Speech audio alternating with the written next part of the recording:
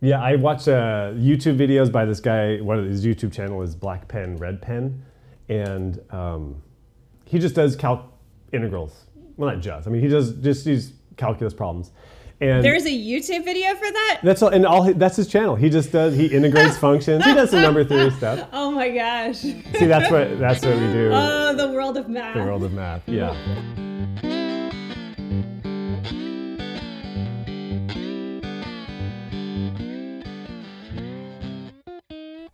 Welcome to the Math Neighborhood.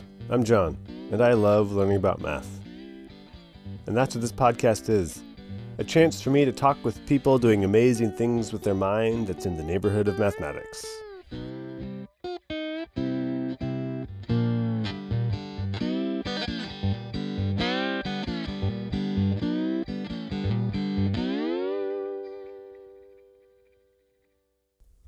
Here's a joke. An engineer, a physicist, and a mathematician were on a train headed north and had just crossed the border into Scotland. The engineer looked out the window and said, "Look, Scottish sheep are black." The physicist said, No, some Scottish sheep are black." The mathematician looked irritated.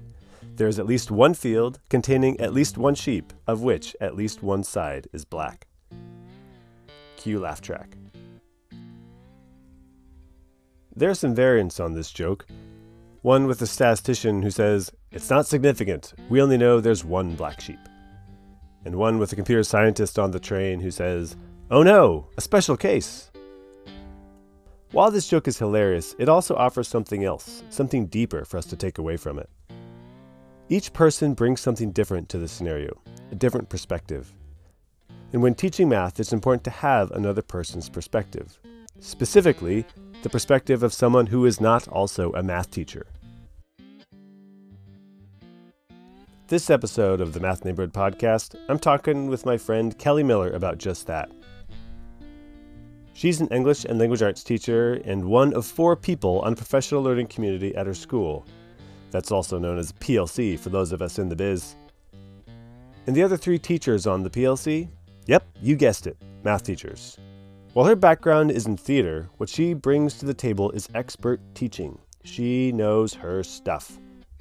So the question is, what benefit is there to having a mixed content PLC? While the other 3 math teachers are experienced, knowledgeable educators, and math whizzes, who in the classroom does not have that experience? Each of their students. So let's talk to Kelly.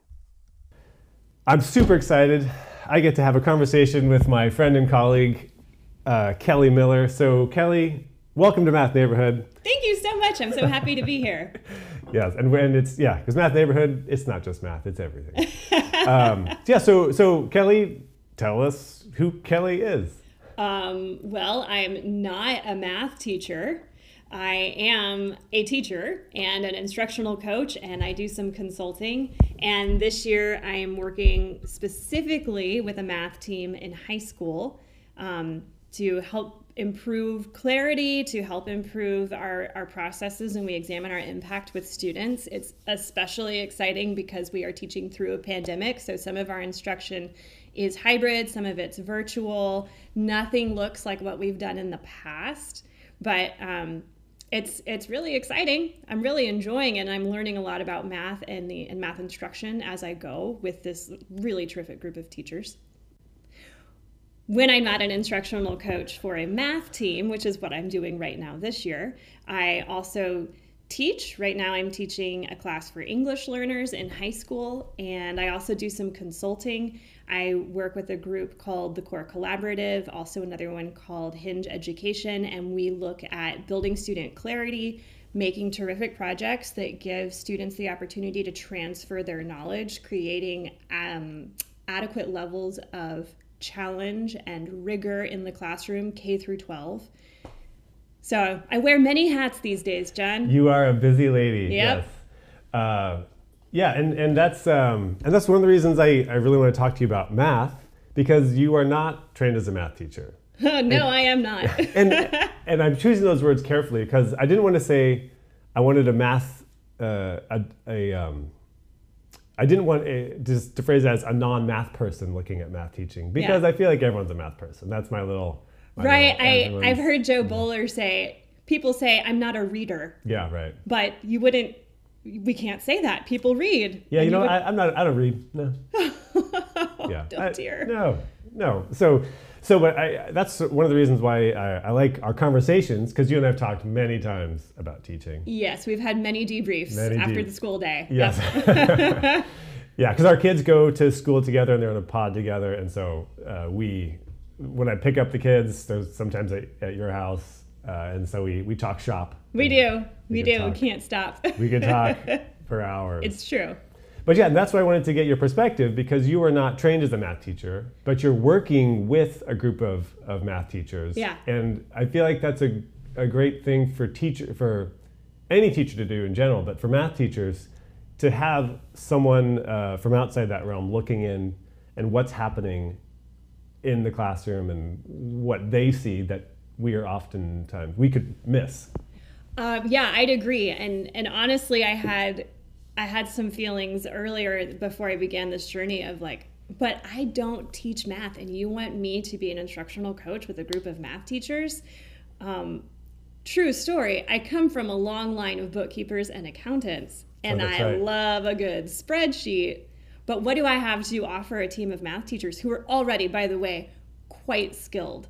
And this journey over the past few months has been a great example of how valuable it is to bring somebody in with an outside perspective, because I notice things they're not thinking about, and they know that things are important that I never would have considered. So we bring some diverse skills to the team whenever we're communicating and whenever we're planning our next steps and looking at our impacts that have taught me a lot about coaching really skilled teachers.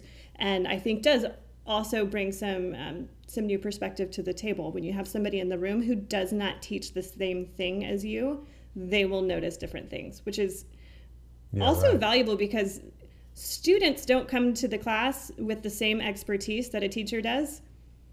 They come to the class as students. Maybe they're definitely not blank slates, but some things that we think we're being really clear about because we've said them for the past 10 years when we've been teaching the same class for 10 years, it's the first time that student has heard it. And sometimes it's brand new to them, and we need to be more clear. Yeah.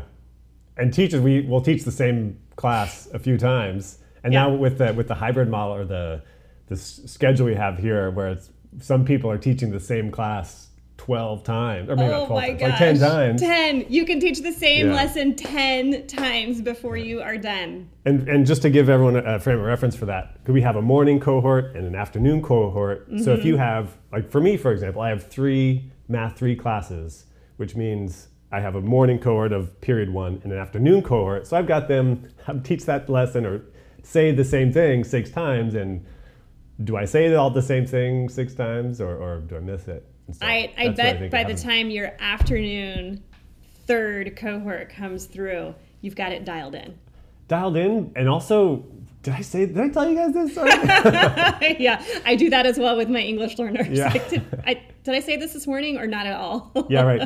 Hang on. Did I tell you that fact or not? Yeah. Yeah.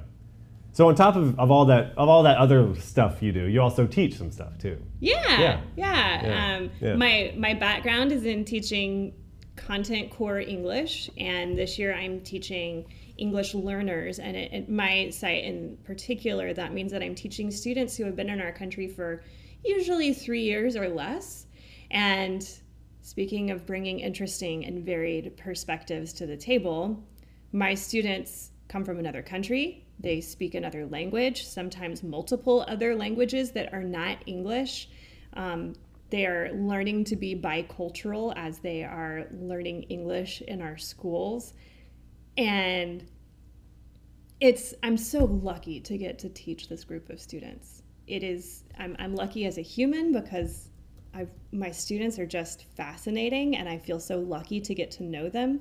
And also as a professional teaching in schools that are probably going to continue having English learners for as long as we're in education. For a while, yeah. Yeah, being able to really, really see where they struggle and why they struggle, and put a lot of emphasis on that, because this year these are the only students that I am teaching, really sheds a lot of light on what's important and why some things that we we think we probably need to do, like teaching about the language of a sentence in math or a sentence in history or a sentence in science, can actually really help, even though you don't speak that student's home language. Being explicit in how a sentence is shaped and formed in your content area sounds like a nice to do, but I see more and more as I work with my students how helpful that is. And also how helpful it is to give any student opportunity to put in just as much as they are taking out of class. Like, you mean have the kids put in? Yeah, like where are you from? What do you like? Yeah. I need to use a picture. Can you grab a picture? I've been learning so much about my students from just leaning on them to put forth in class. And that's a challenge because we are teaching, most of my students are learning virtually right now. Some of them are learning virtually from their hometowns in another country, which is super cool. So they're not in town. They're some of them have had family emergencies. Some of them have had to fly home for unexpected reasons. And I think in a normal classroom environment, when that happens, they just don't show up. And they're showing up. They're zooming in a 2-hour time difference. Yeah, a truly international class right now. It's so cool. That's really cool. Yeah. That's really neat. One of my students is in Germany right now. What? Yeah. And I only learned this in the last week of school, or last 2 weeks of school, and because we were trying to set up a time to meet to talk about some assignments. Yeah. And yeah, he's from Germany. So I was like, hey, would this time work? No, that's I'm asleep at that time. That's a wild time difference. Wow. Yeah. So Kelly, you said something about the language structures, and you come from that background in terms like you're trained to kind of think in that way, and that's what you do with your students. Yeah. So what are things that you've seen or you've brought to your math PLC that they might not have seen? So some examples of that. Oh, it's so nice that you think we'd have all the time in the world to do that, John. Or I guess the question is more about what are you seeing that your math PLC teachers are not seeing? That's a great question. So one great thing that I saw that I did share with them is that our work this year at my school, but especially with this math team, is around clarity. Like, can we at least be clear on, we know exactly what we're teaching, we know what success looks like, and can we make sure that our students are clear on what they are supposed to be learning and what success looks like, and if they haven't gotten there yet, what their next steps are. So, and that's not something that we just made up. That comes from research upon research upon research, that no matter where your students are, if they are very clear about what success looks like, it has potential to double the rate of their learning. So it's a worthy task.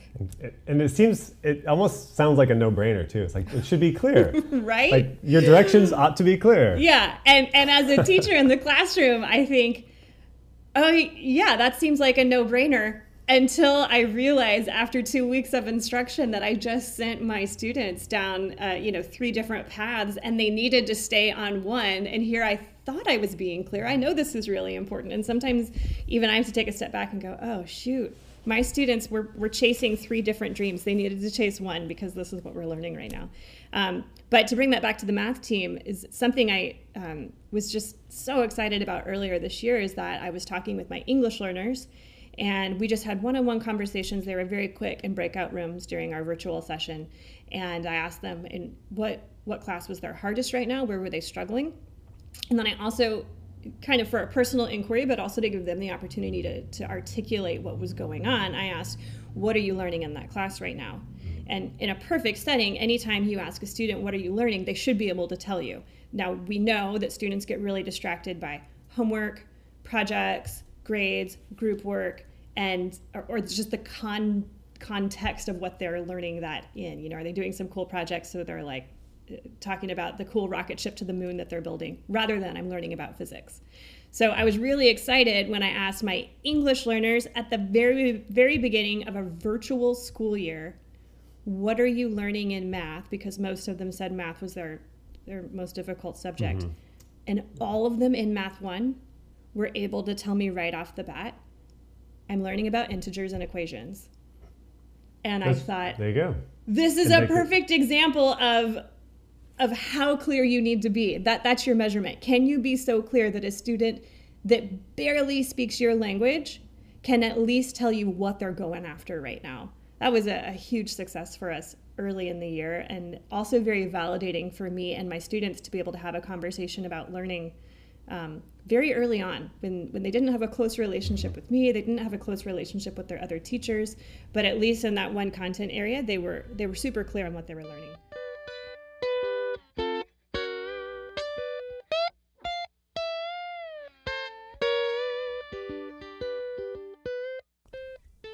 This episode of the Math Neighborhood Podcast is brought to you by Geometries, the only trees mathematicians will climb. Geometries. And yes, there's more than one geometry.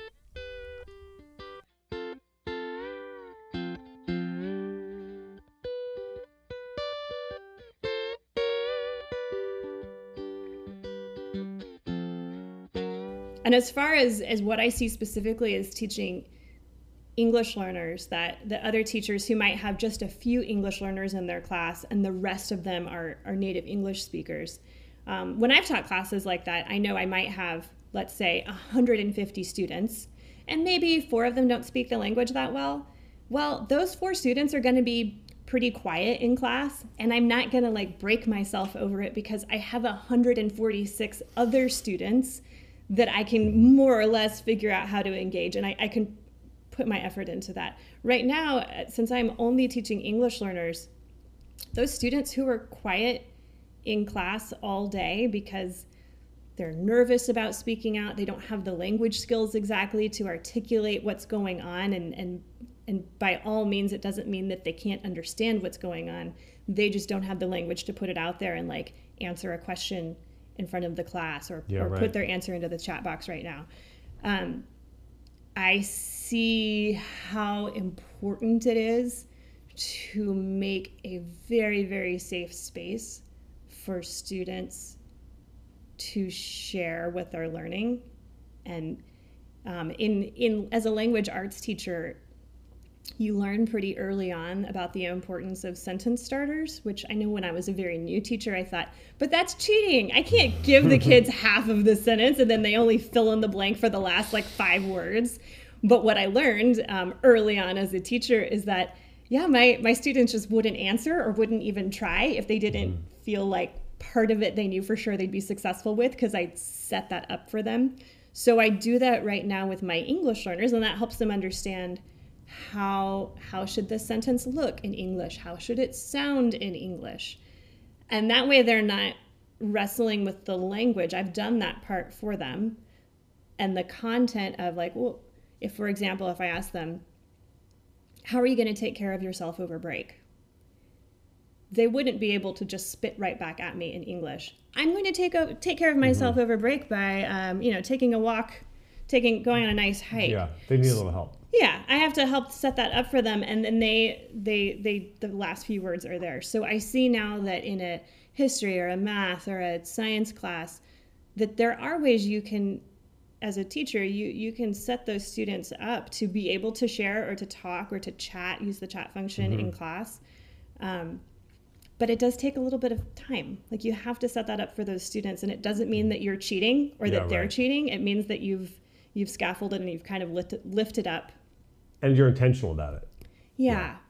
It's not just do what I said. It's you set it out there. This is what I want you to start your sentence with this, and then you fill in the blank. Yeah. And having an example of what that looks like and what that sounds like is essential. And I know this sounds very heady, but you often hear well, if it's good for those learners, it's good for all learners. But that's probably true. How much safer do you feel if you've already seen and heard an example, even as a native English speaker, that I know exactly how it's supposed to sound. Now I feel like maybe I can try it myself. You build confidence in what they are. They realize, that's what you're asking for? I see that in my math classes where a student will be struggling with the subject or content, whatever, some logarithms or whatever. Yeah. And And then finally it'll click, and we'll say, "Wait, that's what you want me to do? That's it? Yeah. Oh man!" And then I feel Right? and then they say, "I feel so stupid." I'm like, "No, you're not. No, Yeah. no. It just takes time." And Right. We're learning. we're learning. This is what learning is. Congratulations, you learned. Look at that. Yeah. And that kind of goes back to this concept of clarity and giving examples to students and making it really clear what you want so they're not having to guess, and doing that in an ELD classroom and doing that in a math classroom. You're using different symbols, words, images, maybe, to be clear, but putting an example in front of students so they don't have to go, "Oh, wait, that's what you wanted me to do?" Yeah. Seems really easy, but like, I know I still have to train myself to do it so that it's a habit. Yeah. Well, it also models. We're not just teaching content as teachers. We're modeling thinking, and we're modeling. I don't want to toot our own horn, but we're expert thinking. We're modeling Right. expert thinking. Yeah. And so, in math we do. Here's a worked example. Yeah. Yes. This is, and you can see the steps here, or here's. I mean, there's actually one part of my my master's thesis was on worked examples. Oh, I did not know that. But the point being, like, you give students some guidance, and then you gradually take little bits of information away Right. from the example, and then they Right. fill those in, because it shows them the thought process that goes into solving a problem. Yes. Which I think is analogous to what you're talking about with your sentence starters. It's like they need a little guidance. How do I start this phrase? How can I take what's in my head and find a concrete way to put it out there? Absolutely. And I think that's something that, again, I know oftentimes math teachers, we think, "Oh, this will be so easy to get." Yeah. Like we can just, you can skip this step, you can skip this step or two steps. Yeah, and it doesn't work. Yeah, especially if you consider the further kids get from kindergarten, the larger the gaps are in what one student in your class might know as opposed to another student in your class. I've been looking at... Wait, say that again? So the further kids get from kindergarten, the larger the gaps get between your students. So the further that kids get from kindergarten, the more they are supposed to have learned if they're keeping on pace, whatever that means. So by the time kids get to high school, I'm looking, for example, at just like a screener test that our district recently did. And it is really common in a math class to have some students that are operating at a 3rd grade level, as well as students that are operating at an 11th or 12th grade level. So when a teacher, and I've definitely done this myself, says, "Well, you can skip that part, you already know how to do that." Actually, no, they might not. And so when we can be explicit and put it out there and put examples in front of students so they see it, it's one way to kind of fill in that blank of, wait, what am I supposed to do here? Yeah, right. Because I actually can't skip it. I'm still working at like a 4th grade level. And even the kids who might get it or they have it, I think it's still going to benefit them. It just further solidify their understanding. Oh yeah. I got this. Yeah. And I think it also would help them because they don't realize, all this stuff we've been learning is building upon itself. So yeah, like it gives, I don't know how to put this exactly, but it gives power to the system in which they're learning, that they're building upon what they've learned before. Yeah, it validates like what you learned in 5th grade, was good and you still need it. It's still going to help you. It doesn't go away. Yeah.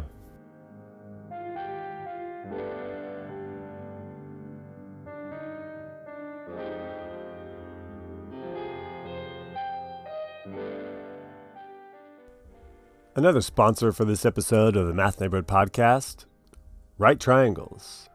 While they're not acute, at least they're not obtuse. Right Triangles.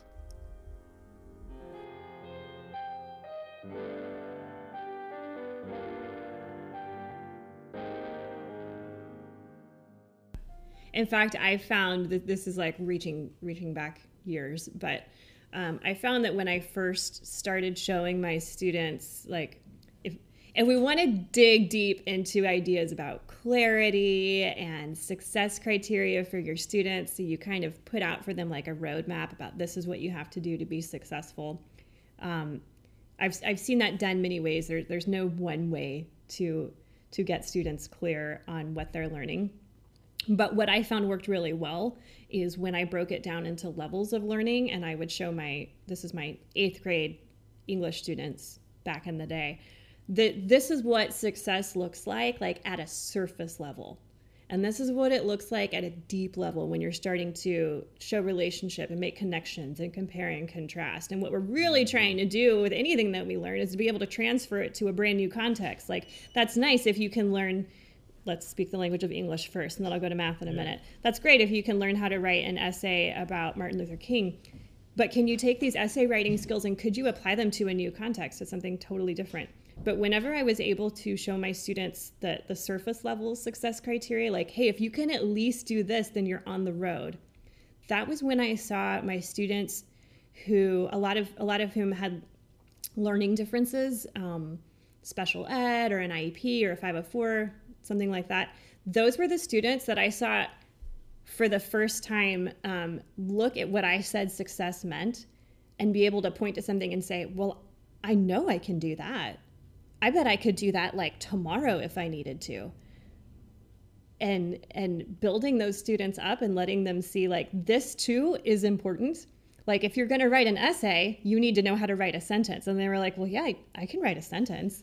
And I think that kind of speaks to, in math, not skipping the parts that the teacher says are easy or you already know how to do this. Because for students that are just a little bit below where you want them to be, seeing the parts that maybe a teacher thinks is easy and being able to say, this is important. And if you can do this, then you can at least start, feels really good. I think it adds it loans some dignity to what you're doing in the classroom and how you're treating students. And so, yeah, I do think that not skipping can both help instructionally, but also kind of help with psyche to make people and students feel good. Feel like there is something here that I can do and it counts.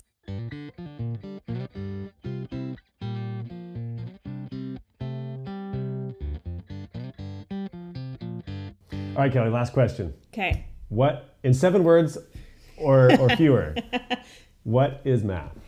Well, I'm going to admit that I cheated, and I thought, I'm going to ask one of the math teachers in my PLC, what would they say? Just so that I would have, kind of a model to follow. Yeah. So I'll tell you what a really great teacher on our team said, and then I'll tell you what I said. Okay. Really great teacher on our team, her name's Aubrey, shout out to Aubrey, said that math is the study of patterns and quantities.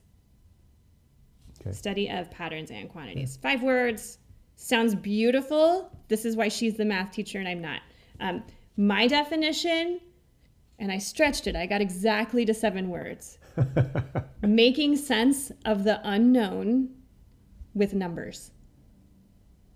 I like both of those. I think those are both very apt descriptions of what math is. Oh, good. Well, no, and it's because I don't think math is, it's not a one, I don't think it's a right or wrong answer. Because I like that one. It is making sense of things. It is making sense of the world around us. Well, and things that you don't know yet. I see so much now how basic algebraic equations are everywhere. Well, how much flour do I need to add to this recipe if I've changed everything else by a third? Or looking at rates and slopes. This is kind of a morbid comparison, but how are counties deciding when they might reach 15% ICU capacity and therefore need to shut down the county, put in a stay-at-home order? Well, they're looking at rates. They're looking at change over time. This is basic math, and you're solving for something you don't know so that you can make good decisions moving forward. So that's where my 7 words come from. Beautiful.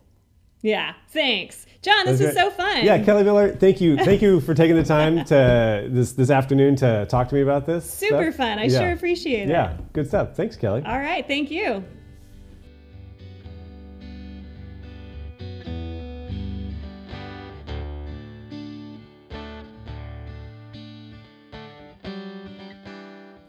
When you're getting your credential, you get observed.